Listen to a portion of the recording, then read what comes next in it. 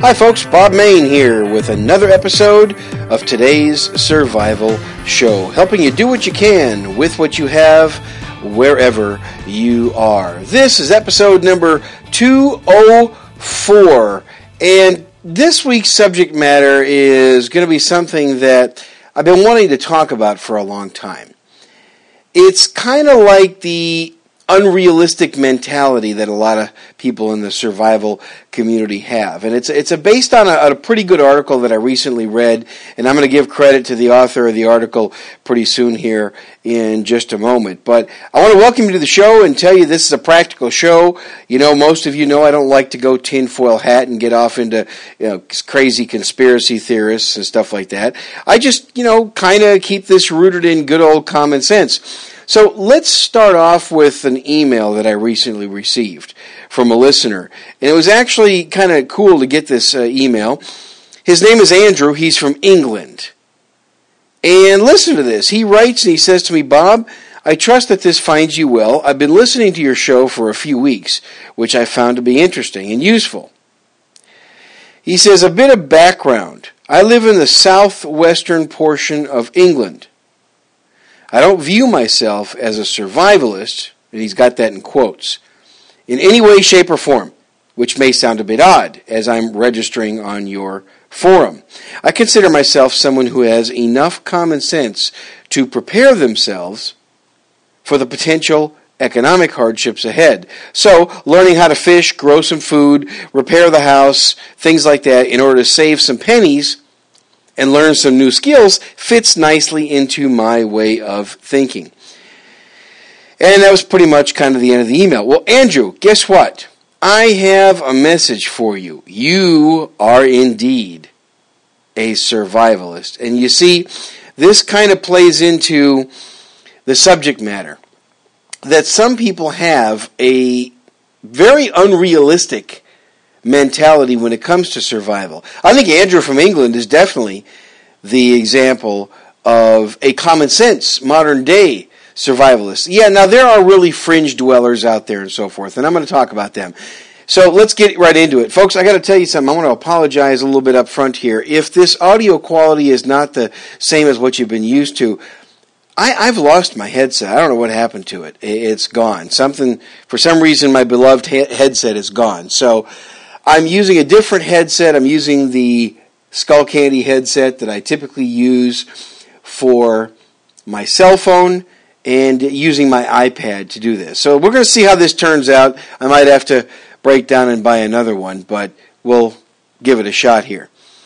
Okay, so, my show is about doing what you can with what you have wherever you are, right?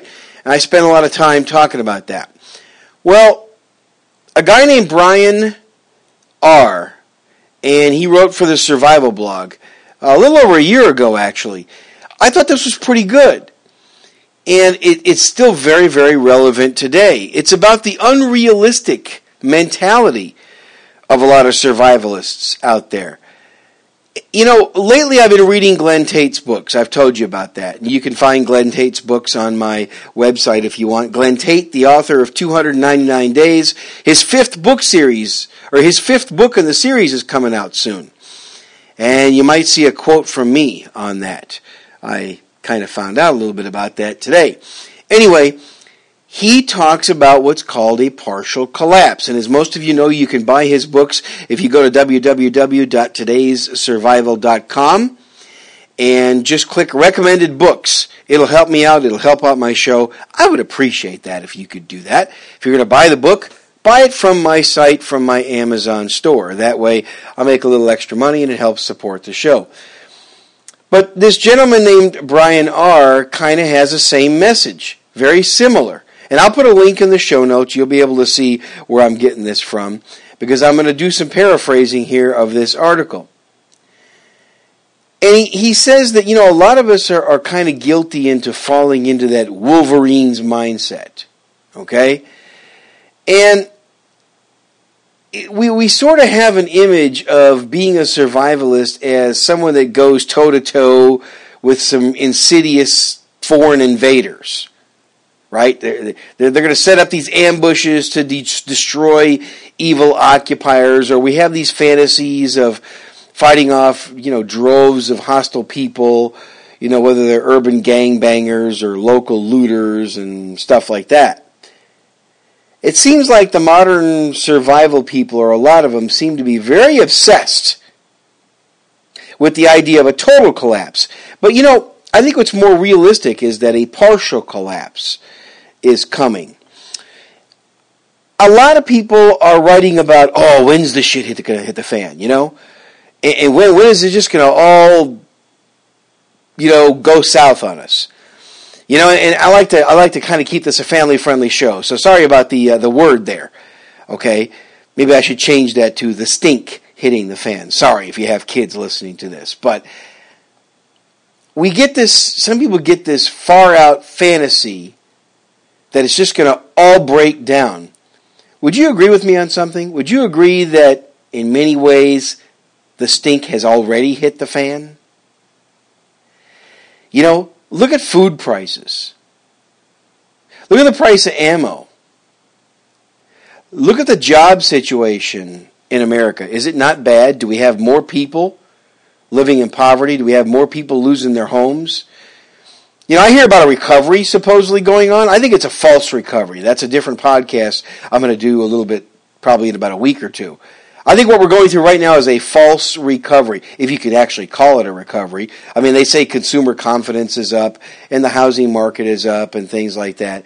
This could be the makings of a false recovery where we think we're recovering, but not so fast. On the other end of this recovery is going to be a collapse.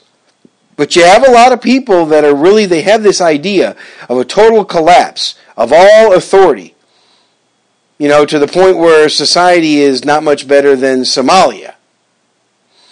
And the idea of a total collapse, it's been covered ad nauseum, folks. I mean, it's just, you can read it all over the internet, and it's ridiculous. But if you have prepared for a total collapse, and your entire mindset and mentality and preps are focused on that, what are you going to do if the collapse is not a total collapse? What if instead of a nuclear war, there's simply just an increase in violent crime? Have we had that? What do you think? Yeah, I think so. Now you might say, well, Bob, the violent crime rate is down. Well, tell that to the people who lost all those kids at the Sandy Hook shooting at the Sandy Hook Elementary School in Newtown, Connecticut recently. So, I think in many ways the stink's hitting the fan already. It's a lot of small, little events, but it's hitting the fan. So short of a total collapse of central authority, are you prepared to live in an America that's partially collapsed? Maybe one that's a little bit more dangerous than it presently is, but you don't quite have the green light to start putting on all your tactical armor and everything like that and taking your battle rifle out into the streets. If you've been reading Furfall's blog about surviving in Argentina, one of the great blogs, and I'm going to go ahead and link to that too. He's got these thoughts on urban survival, and it was written about his experience during the 90s situation in Argentina, and he makes it very clear that there are other sorts of collapses that are possible. One of those is a partial collapse. He had to survive in a major urban area with a very depressed economy, issues of hyperinflation, and an area that's prone to danger and violence. And he reported that simply to avoid being kidnapped or avoid being robbed or mugged or carjacked or killed, that was somewhat of a chore, but it was an accomplishment. And there were no armed gangs or anything like that cruising around the city with, openly looting stores and ransacking foreign embassies. Rather, there were massive increases in street-level crime against ordinary people. And much of that crime being perpetrated by ordinary individuals. Now, I've talked about this. A lot of these could be ordinary people who previously had respectable jobs. They were respectable, upstanding citizens in the community. These people were not what you would think of as bad people. But I've said it before, when things get tough, when desperate times come, people get desperate and they do desperate things. And I think that's a lot more likely, far more likely, what we're going to run into. And Furfall reported that those who were in the city were in a pretty bad way, and they were almost as worse, if not more in some ways, were those who were 30 to 40 miles outside of the city. So, there's this argument, well, gee, should I be in the country or should I be in the city? Now, he reports that some of those people that were 30 to 40 miles outside of a city, in remote, isolated country homes, might have been worse off. Criminal gangs, anywhere from 5 to 10 to 20 thugs, would drive out of the cities and go out into isolated areas, case it out, and then do nasty, violent home invasion takeovers that would usually entail torture and rape and murder. And the thing is most of these victims were way too isolated to receive any help from neighbors or local authorities. So think about that. Think about that. A lot of us like to have bug out locations, way out in the boonies, but think about that. If you've bugged out to your bug out location, what's going to happen if the violence comes to you? And he said, they were just as doomed as though they were in the cities, and sometimes more so. Because at least the criminals operating in the cities were very seldom able to spend several hours inside of an apartment torturing and raping. They would strike quick, grab a purse, steal a car, and then run. But out in the countryside with no neighbors, no police, no one else to worry about, they'd spend hours on farmsteads, taking their time to steal everything, torturing the residents as they wish. So, in Argentina, Furfall declared that those who managed to avoid the bulk of the trouble due to the collapsed Argentine economy were those who lived in or fairly close to small knit towns where residents looked out for each other. This is kind of how I grew up. I grew up in a small knit close town, and I kind of miss that. Now living in Metro San Antonio, it's, that's certainly not a small, close-knit town. Now, I've got a fairly good relationship with my neighbors, and I'm going to talk a little bit about that because that's also very important as well.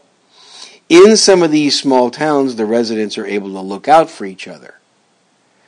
And they kind of knew who belonged in the town and who didn't belong. And the people who were most vulnerable were the most isolated, rural-dwelling people.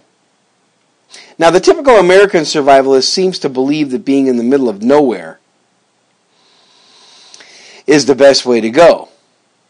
And it'll ensure that they're reasonably safe. But the fact of the matter is that an armed and organized gang, such as those in South Africa, very routinely drive 2 or 3 hours from cities into the countryside to launch their attacks.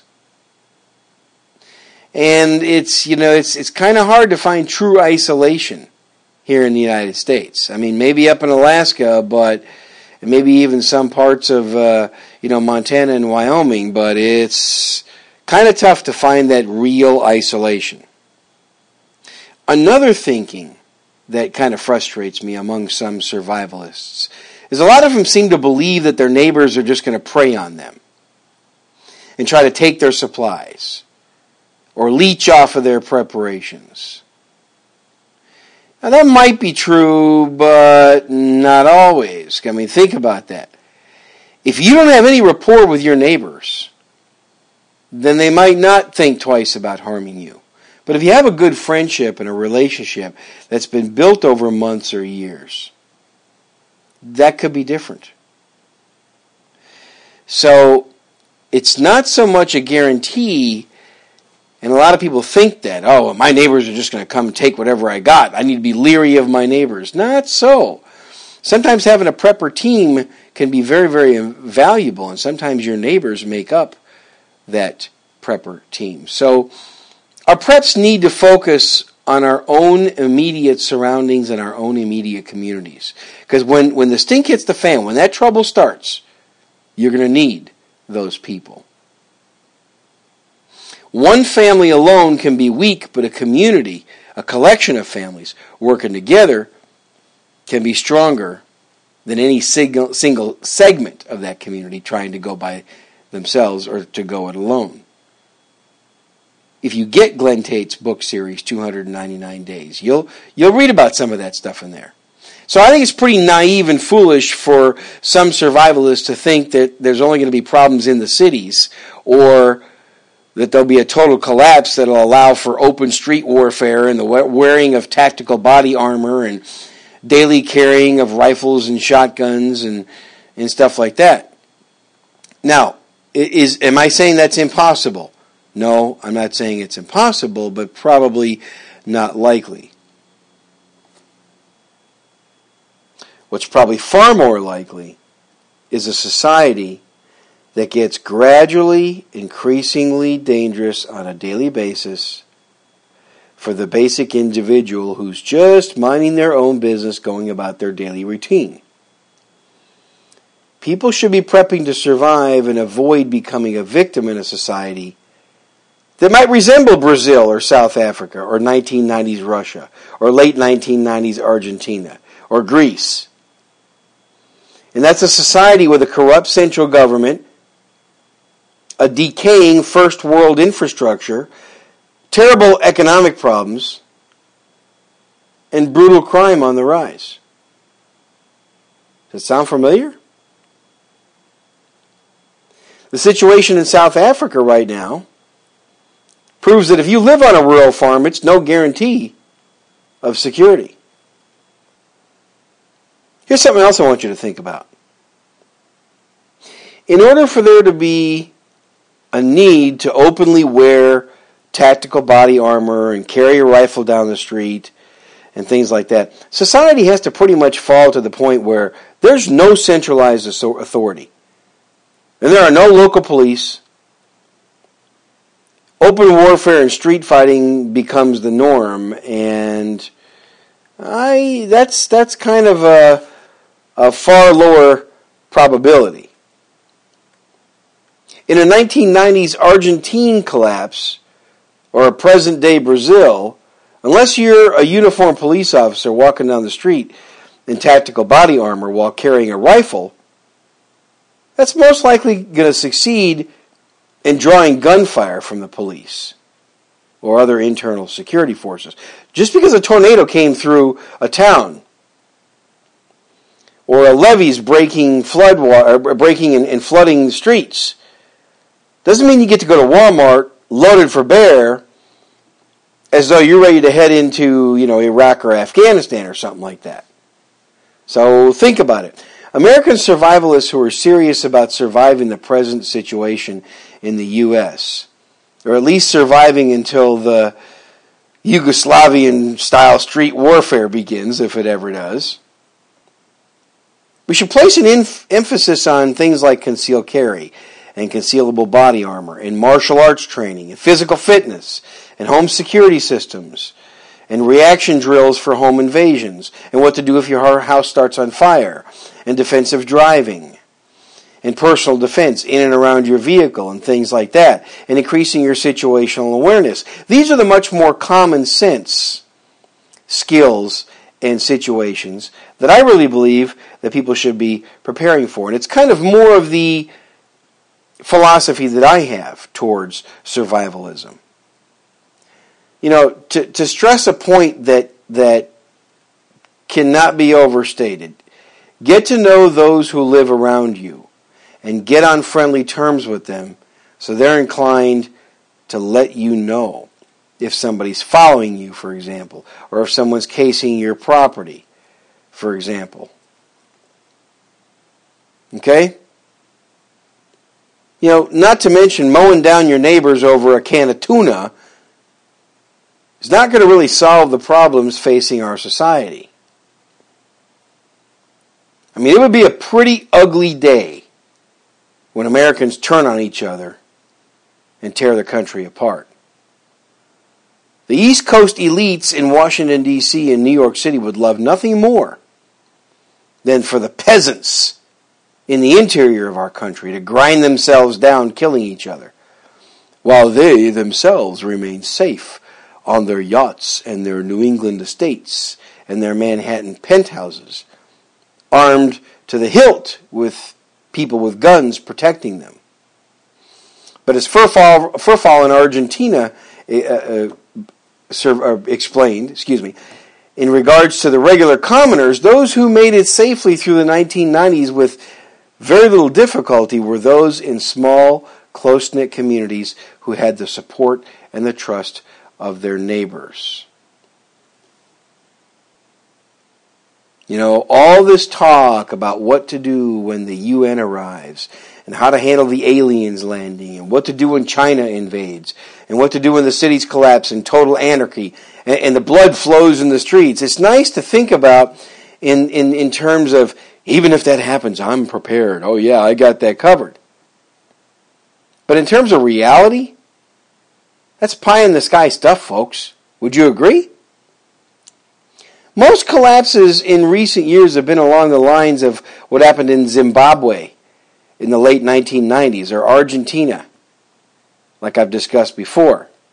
If the government of the United States decides to pursue an active genocide against a portion of the population, and if you're in that proportion of the population, you may be in some danger. Of course, it's that simple. But is that really probable? If the U.S. fragments along ethical and racial lines, you better hope the land you're living on is included in the territory for your people, or you could be in some danger. Those situations are kind of hard to plan for, and the particulars of them are very difficult to anticipate as they start to unfold. But even still, even if America is going to break up, and it may not,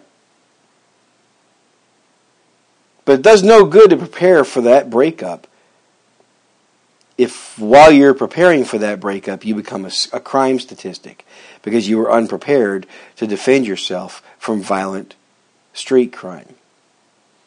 Survivalists should look at how daily life works and how that could be impacted. Just your daily life getting impacted can be, for some people, a stink hit the fan event. And having all the supplies you can afford crammed into a bunker doesn't do anything for you if you get stabbed to death in the parking lot coming home from work. You got to extend your survival mentality and preps, and you have to put it into your daily lives and figure out, how does this apply to you every day?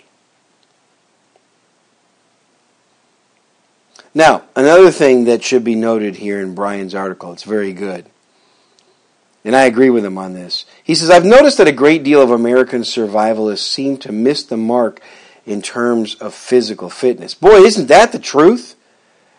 You know, I struggle with that too. I'm reasonably fit. I'm not a physical specimen by any means. Those of you who know me know that I'm not. But if I got to throw a pack on and run 2 miles, I can get it done. I can get it done without passing out. Can you?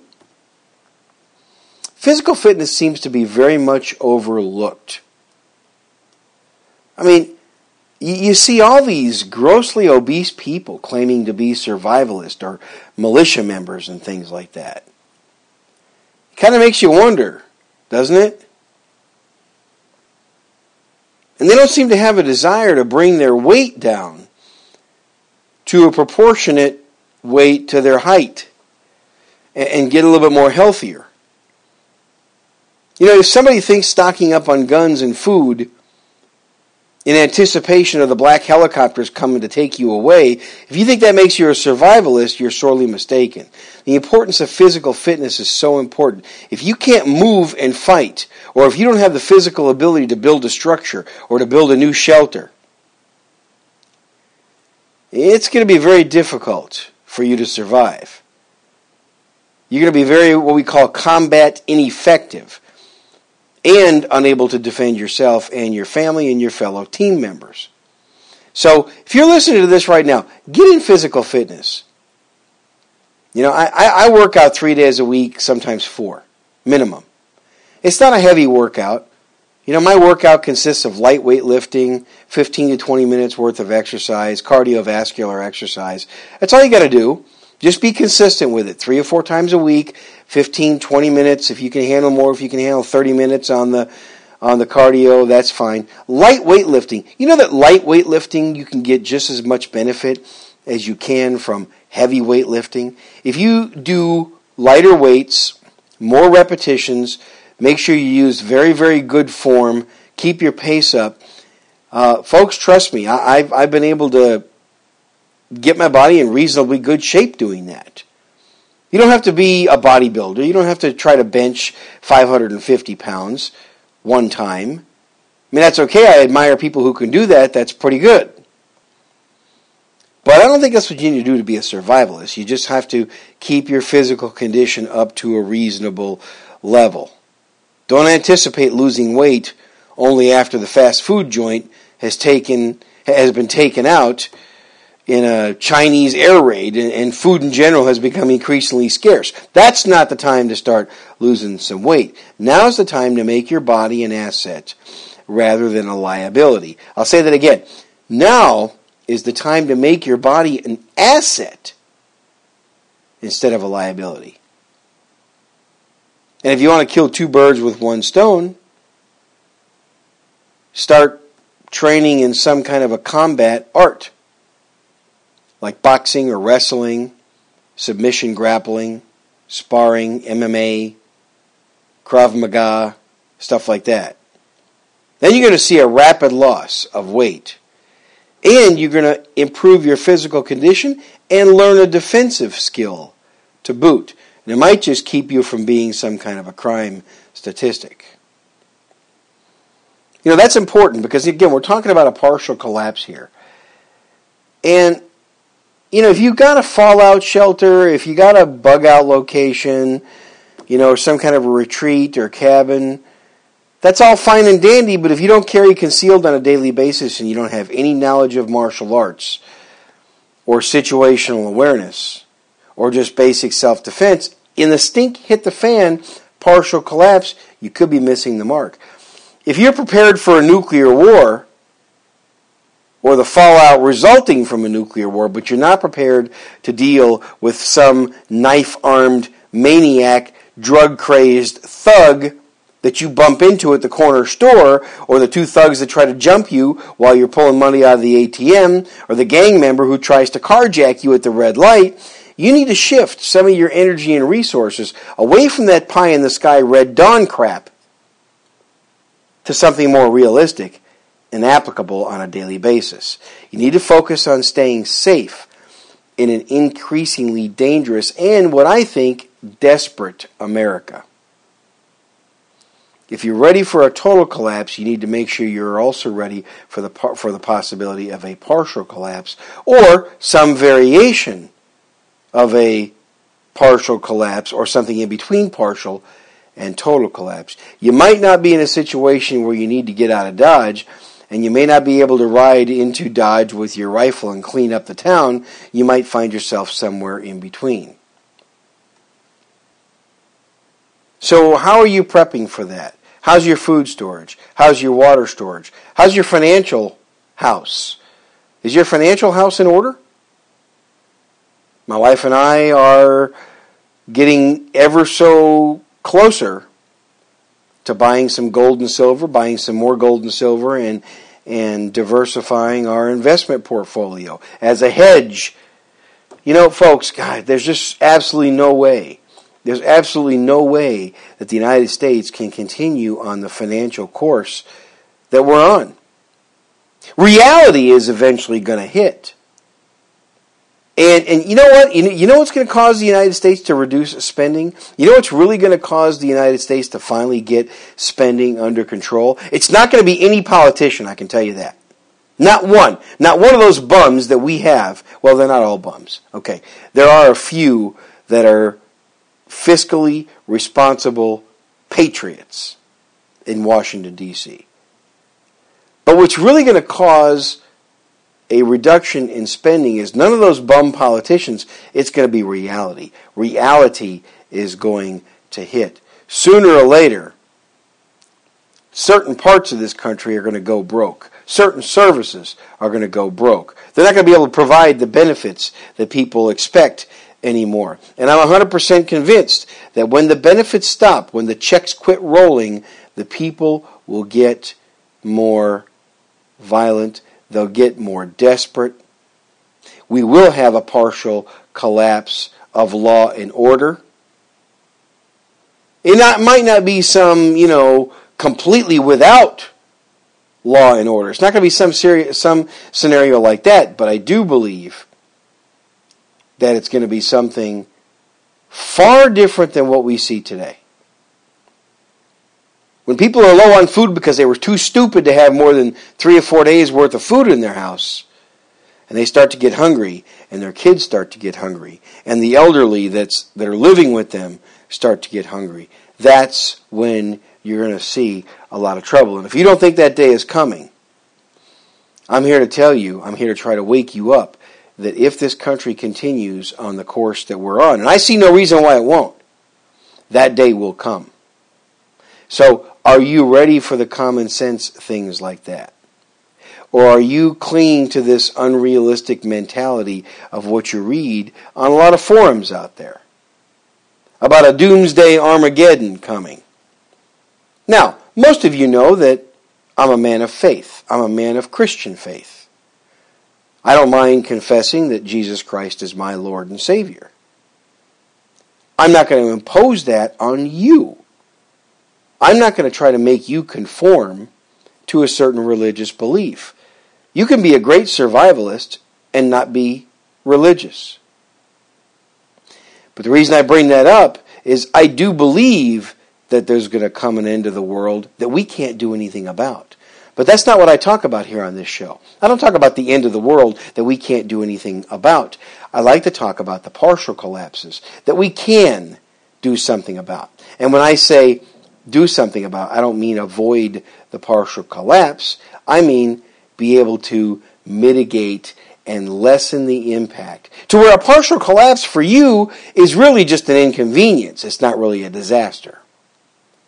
I'll say that again. Your goal should be to make a partial collapse an inconvenience, not a disaster. Just like what Andrew pointed out earlier when I read his email, where he says he doesn't really view himself as a survivalist. Well, you know what? Most people don't really view themselves as a survivalist. And that word survivalist, you notice I've kind of changed it to prepper. And I'm still struggling for a terminology to call it because I don't want it to carry the negative connotation that it carries. I don't want people to think that we're fringe dwellers. Fringe dwellers. We're just like Andrew in England. We're common sense kinds of people, wanting to learn how to fish, how to hunt, how to grow some food, how to raise some animals, how to repair your house, how to fix your car, how to learn first aid skills, how to defend your family, how to use a handgun to stop the thug from mugging you, and things like that. That's what we're all about. That's what a lot of us are like. We're a lot like Andrew in England that have more of a common sense approach.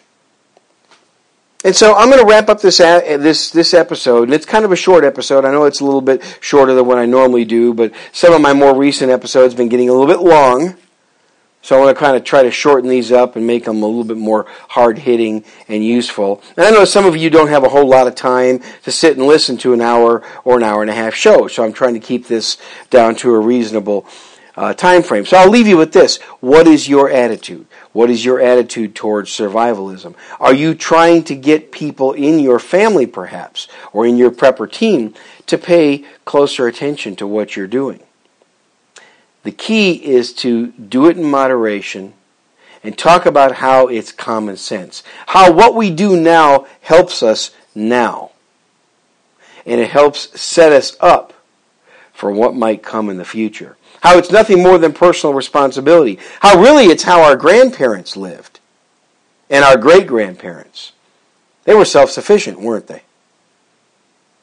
They didn't have a Walmart to go run to that was open 24 hours. There weren't very many McDonald's or Wendy's or Starbucks where they could run in and get something quick. They didn't have internet. They couldn't look up a YouTube video on how to administer first aid or use a tourniquet, for example. There were no microwavable meals and things like that. But you know what? They lived. They got by. They made do with what they had.